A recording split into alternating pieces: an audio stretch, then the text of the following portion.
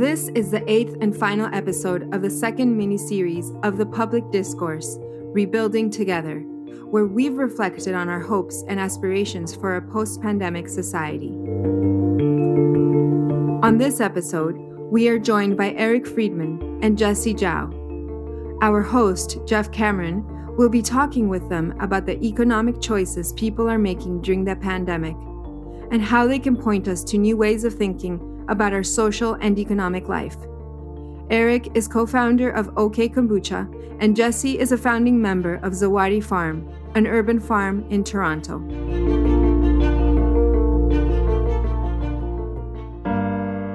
You are listening to The Public Discourse, a podcast by the Baha'i Community of Canada's Office of Public Affairs. Thank you for joining us for this episode of The Public Discourse, Erik and Jessey. I'm really delighted to have you here. At the beginning of each episode of this podcast, we usually invite our guests to briefly introduce themselves. So could I ask you each just to say a few words about who you are and the businesses that you lead? Maybe Jessey, I'll start with you. Sure. Thanks for the intro and thanks for having me. It's a great honor. I appreciate this so much. Valid conversation to have. I am an urban farmer in the city of Toronto, and my practice is simply growing food in urban growing areas. At the moment right now, we have backyards, front yards, and public spaces at Downsby Park. And what we grow is basically for farm shares and also to go into communities for other things, which I'm sure we'll dive into. Wonderful. Thanks, Jessey. I'm so pleased you can join us today. Erik, how about you? Thank you for inviting me, Jeff. It's really great to be part of the conversation and really happy to participate. As you had mentioned, I own a kombucha brewery, so we produce and manufacture kombucha tea. For those who don't know what kombucha is, it's a fermented tea that is slightly sparkling, slightly tangy. It's a health beverage. So that's what we do, and we're based out of Toronto. Great. Well, I'm excited to talk to you about what it's like to run a business during a pandemic. But I want to start with the question of values. This is a topic we often end up discussing on the public discourse.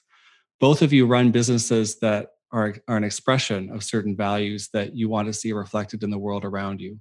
So you both introduced the businesses that you have helped to found, but can you talk about the business and the values that inform it? Maybe Erik, I'll start with you. Yeah, absolutely. So when we first started the business, we were having these conversations around the type of values that we wanted our business to be imbued with. And we came up with a couple of values that really reflected the sort of activity that we're doing when we're manufacturing kombucha. So we're essentially a food manufacturer, a food processor. So that's sort of the space that we're in. So we really wanted to think of values that were really relevant for that space that we're participating in. Some of the core values that we came up with, which we think is really important when you're involved with food manufacturing, is transparency and uncompromised quality. I think transparency is really important when you're dealing with food and sharing that food with others. So what this means for us is sharing our story, sharing where our ingredients are sourced, sharing our process, and really being very open with our customers and our wholesale partners, really not holding back and feeling like we have like some sort of intellectual property that we're trying to hold close or tight with us, or just trying to protect maybe some process that is really unique to the way that we run our business. We really view this in a very different light. We really want to share what we do very openly with those who are engaged with us. And the component of uncompromised quality, when we're approaching the beverage that we're manufacturing, we really want to make sure that it can be the best that it can, that it's going to provide the best value to the customer. So oftentimes in food manufacturing, the way that products are developed, it's usually price point to product. So they'll kind of figure out the economics. They'll think of, what's the price of this ingredient? They'll cost the ingredients. And because they're trying to hit a specific price point, it's very challenging maybe to innovate or to kind of deliver the type of quality that maybe the customer would like. So they're kind of constrained by sort of the economics of it. And we really try and remove that portion out of the equation and focus on quality. So like, what is it that we need to do? What are the ingredients that we need to source? What are the supplies, packaging, et cetera, that we need to work with to make sure that we're delivering on that value?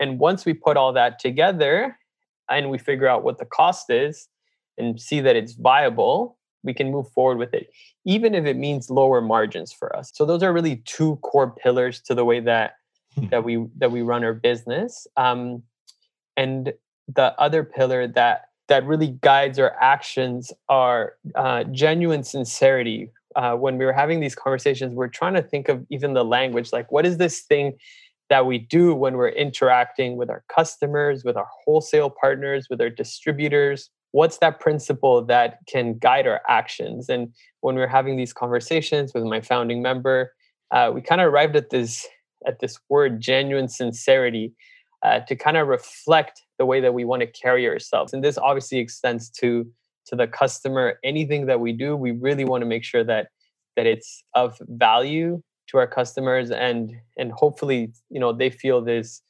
genuine sincerity from our part when we're sharing what we do with them. Well said. Well said. So interesting. Thanks, Erik. You're describing an approach to business, includes the need to make a profit, but also in every dimension, you're thinking about the values and principles that allow the business to grow in the direction that you and your founding partner have decided upon together.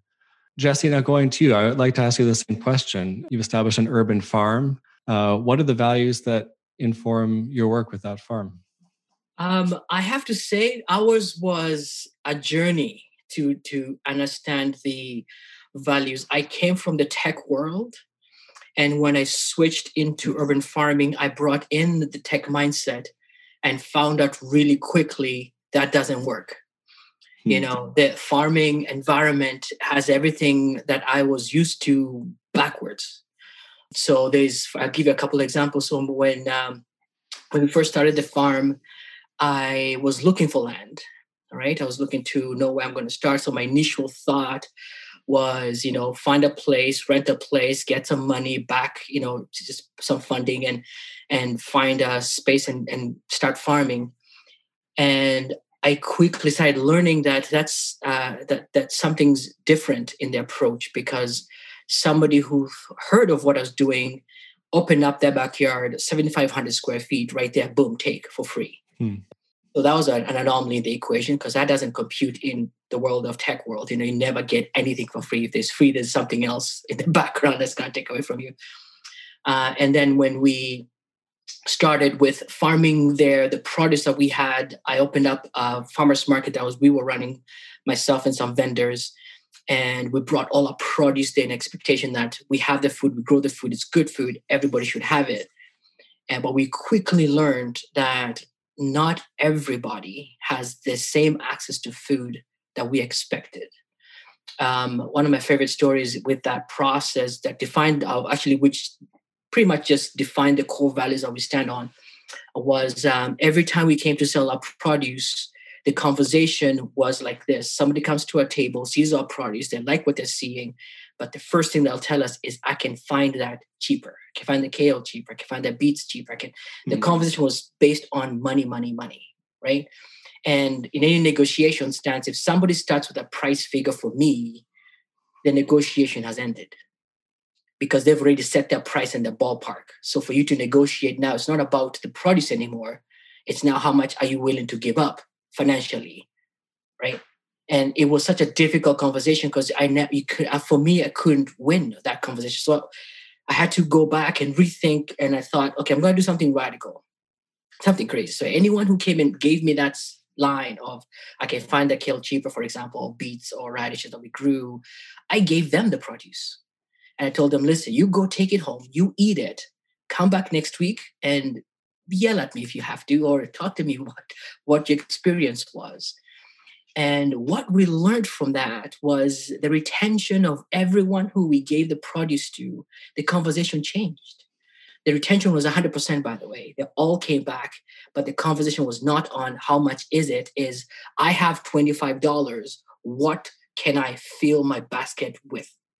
So it's not about the price range, the prices. It's about I want this experience food wise. I want to have this fit. And that's what changed our model from just standing on a table for 5 hours waiting for people to come in and buy produce to collectively creating a $25 box full of produce that we can deliver to people who are there. In fact, those people, like that retention, they became our first farm share members. That's how it all began. But what we learned within that same process was not everybody can afford the produce. So the other part of the equation was to figure out how we're going to do that. My partner and I, we were thinking we can't. We don't need the huge financial gain, the profit. Initially, we're building a business. We're first off the gate. So the financial need wasn't the first thing we were trying to attend to. Was this process prodded us to go back and learn our community, listen to our community, see our community. And for the first time, literally, I've been living in Etobicoke for over 20 years, but this was the first time I actually stood back and then started looking at my community. And when I started seeing that and meeting people, I started seeing how deficient of my produce was in meeting them, meeting those who cannot afford. So the low-income homes, my area is very densely populated with that. So we started thinking of a way, how do we engage our produce in a way that it's ethically reaching the people who can't afford it? So that other crazy idea came, a friend of mine shared with me and said, listen, how about you define what your enough is? Enough is if you're growing for your farm shares, find a method in a way that after the farm shares have had their piece, so you've delivered all the produce there, anyone else who needs the produce that can buy wholesale, for example, Kombucha used to buy our arugula. So we had that volume, but we also noticed we had extra volume over and above everything else we've done. So we started a community market, subsidizing everything we have to that community market. And it was night and day difference as far as bringing the produce there. It was gone because everything we had was fresh from the farm, literally. I was just going to the farm share, going to other spaces, but then it came right to a community. So we started doing more of that. So for 4 years, we did that consistently. All the produce that we, even if with the scale of how we built the farm as far as crop planning, we added this to the equation, right? We planted in a way that's dense enough that all the produce can be sold and meet the farm share requirements and any capacity that we can. But then we could move a good chunk of that into a community. So this all happened with, again, like I said, the ethics, the mental state was changing as we were engaging with the community. Right. And then before COVID hit, and once COVID came in, it kind of kiboshed that community environment because we couldn't go to the low-income homes to sell our produce. So we partnered with FoodShare, who they were partner of us before, but FoodShare was able now we could move a lot more product to them. And they had a great consolidation piece that they could take it and move it into their community markets way better than we could have. So that was a great continuance to our conversation. I love what Erik was saying about transparency. We're not trying to create something that's just ours and ours to protect. The IP's mindset, right? Mm-hmm. You're open about it. Learn from us. We'll teach you. We post everything we do online. We communicate as much as we can. And next season, we're doing a lot more of YouTube videos to pretty much talk about this conversation of build your community first, understand your soil second, and know who are your partners and build that relationship. And we found that the more we create that those symbiotic relationships, they don't have to, fit perfectly, but the more we nurtured them, the more resilient we were through this pandemic. That's great. Thanks, Jessey. You actually taken the conversation in the direction that I hope it would go. You both described a number of values that inform your businesses, from the pursuit of quality and excellence and transparency to a desire to see your products serve a healthier population. You've talked about community ties, partnership, and kind of seeing beyond the profit motive as an important dimension of how your businesses operate. But I'm interested in how this pandemic has affected the way that you work. Jessey, you were naturally talking about that in your remarks, that the environment of the the pandemic has shifted how you are approaching certain things with your business. And I wanted to ask Erik this question that you've addressed, Jessey. I mean, what are some of the challenges presented by the pandemic? Because I think that's been something that has been in the consciousness of many people, is the challenge this poses to small businesses. But also, I think you mentioned before that it can also create opportunities for doing things differently. So could you speak to that about both maybe the challenges of adaptation, but also opportunities for change? Yeah, for sure. So when the pandemic first started in March, once the lockdowns first started, it really challenged our current business model. So at the time, our business model was very much dependent on wholesalers. So us selling to, for example, grocery stores, cafes, restaurants, and then them in turn selling to their customers. So this was the business model that we were pursuing. And because of the nature of what the pandemic did to local economies, our business model was completely challenged. So overnight, we lost 80% of our accounts. So 80% of our revenue was wiped off with no clear direction or understanding of when this revenue could return at that point. And during those days, during those weeks, we really, I thought that maybe this is it. Like this is it for the business. This is it for many small businesses across the city and the country. So it was really a rocky period and really characterized by uncertainty and really not sure what was going to happen to us. But with many businesses, you had to adapt. We had to change our business model. And what we ended up doing was a direct to consumer model. And this is what many businesses have done. This is really not particular to us, or we're not really innovating in any regard. I think we were just reading our reality and seeing that people were home, people were still wanting to consume our products, and they were willing to pay a premium to get those products delivered to their door. We had to create a brand new infrastructure to be able to meet this home delivery demand, from setting up a website to figuring out the logistics in warehousing, in transportation, and how that product gets delivered to people's doors, to order fulfillment. Like that's a whole ecosystem that we had to figure out, and we had to figure out fairly quickly. So this new environment challenged our business. It really made things very difficult for a number of weeks, but then it opened this door that I think was always there, but now it was there in high demand. And it really pushed us to explore this model of directly delivering to our customers. And actually what it ended up doing, it was actually a very beautiful few weeks period when we launched this model, because now we were directly interacting with our customers. And this was always the piece that was missing when we were dealing with wholesalers, because the wholesalers, the grocery store managers, the cafe managers, these were our customers. So we would, deliver a few cases, we chat with them, they'd say, yeah, it's great, people love it. So, you kind of get the feedback through them, but you're not really getting, the true feedback. Like, what is it that people really love? Why are people buying your products? So we started directly interacting with our customers and getting questions. And there were live chats on our website that we had set up so people could write in, and we'd be able to respond right away. And, this interaction, this sort of like community interaction started to begin, which I think is one of the upsides of the pandemic, is that in many ways it has created new spaces for people to interact and for new communities to be created.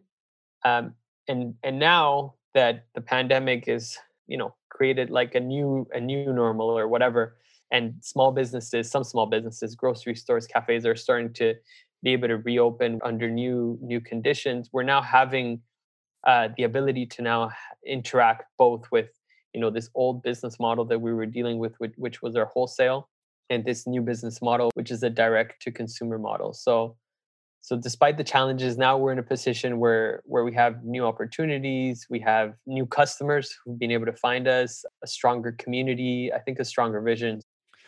Jessey, maybe I could ask you the same question, but in a slightly different way, because you already started talking about how the pandemic has created a new environment for Zawadi Farms. Mm-hmm. Are there certain things that you started to do in the last 8 months that you think you'll continue to do, say, next year when, God willing, things return to a more normal state? I love the question so much because it kind of pegs the understanding that systems could change before the pandemic, and they're adapting in the new scenario what the pandemic was in the lockdown, and then coming, who knows what tomorrow brings. Everything's changing by the minute. By the time this conversation ends, I'm sure we'll have new information to something has changed, and now we have to adapt to it. The challenge we had, like going back even before the pandemic hit. By the way, Erik, thank you so much for that analogy of how you interacted and met with your customers. That was our number one goal once we started the farm. And once we started switching our mindset from the IT brain from, going to middle people, just going directly to the customer. And when we first started we had about 15, 20 customers. The first, actually it wasn't first, it was the second year. We were delivering them. So we're taking a box of produce to somebody's home, and they would take it. This before the pandemic even hit. And what Erik is alluding to is one of the most powerful resources as humans that we lost in the interaction of, box store, then we meet. We're now 70, we're clocking hopefully 100 next year. And I don't want to give up my delivery time because I want to spend the day meeting people, because that conversation after the pandemic had to pull back because we couldn't go into people's homes and interact with them and talk about the produce and how you can cook it and whatever. We had to introduce new digital pieces to continue those conversations. But before the pandemic, the stories and the conversations we had were fuel, because they would say that beet was, or that kale was, or that, could you grow this? Have you thought of growing that? Or do you have peppers for? And we evolved so fast because of our community gave us the pathway of how to grow or where to grow. Some neighbors are seeing our members receiving stuff. Like, what is that thing? Well, it's grown in Toronto. Grown in Toronto? What? And it just started changing and really fueling our membership numbers, and our narrative was getting even more profound, because people understood the more you support us, the more stronger we are in the pursuit of ending poverty in our community. So they were fired up. What else can I buy from you? What else can I do? In fact, I have a friend who wants. It just mushroomed and went into places that by the way, we've never advertised once. And we get calls to advertise. But because of our starting the initial conversation with our community, it really helped us to engage with them in a way that when we say coming to a new season, we have this X amount of spaces, it almost felt bad because we couldn't feed many people. We can't. 70 is going to 100 is really pushing it. But what we started seeing now in the conversation of people liking our produce and everything else, now the people who are saying that the conversation is like it did before has gone past the conversation of money. It's now, what can I do for you? I have people who want to become writers for me. I have people who want to come become filmographers for me. They've done, actually, I've had a few come in last season. And some want to tell my story. Some, actually, a friend of mine came in and did a video for us, which became a phenomenal tool that everybody, even today, that was almost 4 years ago, and still coming back to us and saying, I saw that video, please tell me more about what you do. So the conversation now has changed from product to per person buying. Is that's done. I'm happy to pay for the produce, but what else can I do? What else do you want me to do? What else are you trying to solve? And I'll share with you a story here that kind of adds to it. But we normally don't publish this anywhere, but I'll share with you because it kind of is part of this piece. So every year, my partner and I, Misha, we buy Christmas trees, load them up in our front lawn, call our friends and families and neighbors and say, come get your tree. For 5 years, we've done this. And when we did that, it wasn't an expression of, look at me, I made so much money, whatever. No, it wasn't that. Is we know that people who will not get the chance to go out and find a tree, buy a tree, and bring it home. Some people don't have that ability, but we have this ability to do this. And the change was this year, we bought 50 trees instead of the 20 that we normally do. But we didn't pay for the trees. Our community did, because they love the narrative of why we are engaged together. So my drive to solve poverty in my community, that it's not my drive anymore, right? It's not our community drive. So how do we fix this? So over and above the transaction of here's my produce, here's my money, that's not the driver, right? It's part of the conversation, because the narrative now is we have a bigger job to do. Do you know what I'm saying? So there's a communal uplift. So to me, that's fuel. The pandemic, to me, wasn't a tool to separate us as humans. In fact, it now gives us a chance to really take the time, look back and see where else can we be effective in the conversation of, where Erik is or where I am or where you are, Jeff. So that to me is the most powerful resource that I think we're missing. I know I'm talking too much. I apologize. No, this is great. I mean, you're both talking about how the pandemic has actually allowed you to reach into your communities, to your customers in ways that previously you were unable to or hadn't developed the model to do so, which is kind of a paradoxical, isn't it? I mean, that we think of the pandemic as separating us, but you're describing how it's brought you closer together. Absolutely. I just want to now draw our conversation to a kind of closing point of reflection, which is to ask each of you to reflect on your hopes and aspirations for the future of our society, drawing on what you've learned over the last 8 months or so. I think you've both kind of touched on these themes already in your comments, but maybe you can think ahead and think about what your hopes are for your community, for our society as we emerge from the pandemic. Erik, can I start with you? Yeah, for sure. That's a big question. We specialize in big questions. Yeah, I didn't see that one coming. Like, we've been so grounded on reality and what's been happening with our businesses. Yeah, I mean, I think we're all thinking about this. What is it that we're hoping for once this is all over? I mean, beyond what we've been experiencing, personally for me, what the pandemic has also created, other than, maybe new realities, new ways of interacting, new ways of coming together, there's also another reality, which is it's highlighting the injustices that we see across the world at all levels. It's highlighting the increasing gap between the rich and the poor. That's something that the pandemic has actually caused. There's the richer are now richer and the poor are poorer. This is a reality. It's highlighting the challenges with homelessness and poverty. It's highlighting the challenges with access to healthcare, the challenges that marginalized communities have. So my hope is that as the human race, we can hopefully look at the challenges that are now so much in our face. Before they were there, and maybe you could, kind of brush them under the rug or whatever, but now they're so apparent. And I really hope that we look at them and we see them for what they are, and that we're able to respond to them in meaningful ways, and in ways that can actually create enduring change. That's my hope beyond my, what I hope happens to my business. I think my business will do a small part. We'll do a small part, hopefully, in the bigger change that needs to take place. Perfect. And Jessey, how about you? When you think about, maybe you can think in big terms. You can also think in terms of the community that you're serving in the context of your business. What are your hopes and aspirations for it in the year to come? My friends who listen to this podcast will laugh, because that's a dangerous question. All I do every day is think about how to, what the future is and how we're going to meet it.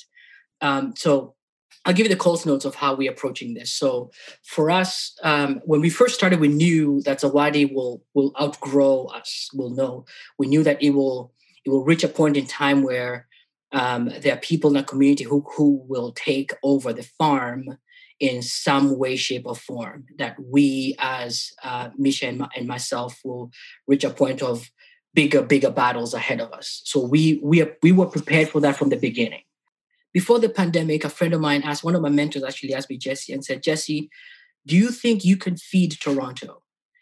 And a question never shook me so much to the core than that, because if you think of, if all systems of import shut down, can Toronto feed itself? And Toronto, I'm calling Mississauga, Brampton, all the GTAs, but I'm pulling them in as a city and saying, can we feed us? Ontario, can we feed us? And that scared me because I don't know. Do we all the lands? If you drive around our city, Erik, you're driving to Kingston, you see all for sale. Farms are disappearing. So that's a concern for us in thinking in the future, we're not eating less, right? The population is increasing. The demand for food is increasing, but we're losing farmland. So what gives? Why is that? So that's a challenge for us. We're trying to meet that. And then if you look at our communities also, then the number one problem we have, for me, a challenge that I want to get at is poverty. And poverty is not just a financial piece, it's a mental piece. There's a lot of cerebral action that happens that defines poverty from my perspective. So how do we create an economy that is inviting, that is inclusive, that is adhesive, cohesive enough that even if we have issues of, extreme weather, drought, or border closing, pandemic, whatever, you put all those variables in that. We have teachers here who've existed way past that. The First Nations survived through worse, but they had methods and tools that became and made them resilient through even the worst of storms or weather conditions. So we're learning those things. We're trying to adapt them into our resources. And then over and above that, training people, giving people equipment and abilities to do what we're doing. So we're working with training mechanisms right now from any scope of farm. If you want to come in, if you come into our scale where you have like 100 plus members that you want to work through, or how you're going to work with them, we're creating methods that you can learn fast enough and well enough to do that. Or you just want to learn how to feed your neighbor, yourself, your family, and your neighbor. We are also creating methods for that. So for us, I'm taking this off Erik's page where he shared about being open and transparent on how we're doing our things. It's the same idea for us as we began, also for the future, is train and equip as many people as we can. So those are the things we're still mulling over, and as my friends would know, I do have thoughts, but I don't sit on the thoughts. I act on the thoughts. And Misha and I, when we go to meetings, we have this time, but we know, are we still talking about it? Are we going to do something about it? And most of the time we hear, okay, well, let's table that for another time, or let's go look for funding. And we're like, no. So no, thanks. And we will, take money from our pockets and go right into it, And that's how we've done our business so far. We don't ask for funding. We take money out of our pocket and we just open doors and go to it. Well, that's a great note to end on, Jessey. Many people know the right thing to do. Fewer of them actually act on it. And this is an opportune time to really think about the role of businesses in our society, in our economy this season of the year, and during a time when we're all thinking about how to make our societies and communities more resilient. So thank you very much, Erik and Jessey, for your time today, and look forward to talking soon. Thank you for having us, Jeff. Thanks, Jeff. You have been listening to The Public Discourse, a podcast by the Baha'i Community of Canada's Office of Public Affairs. You can learn more about the Baha'i Faith at baha'i.ca and follow the work of our office at oba.baha'i.ca, where you will find links to our social media handles on Instagram, Twitter, Facebook, and YouTube.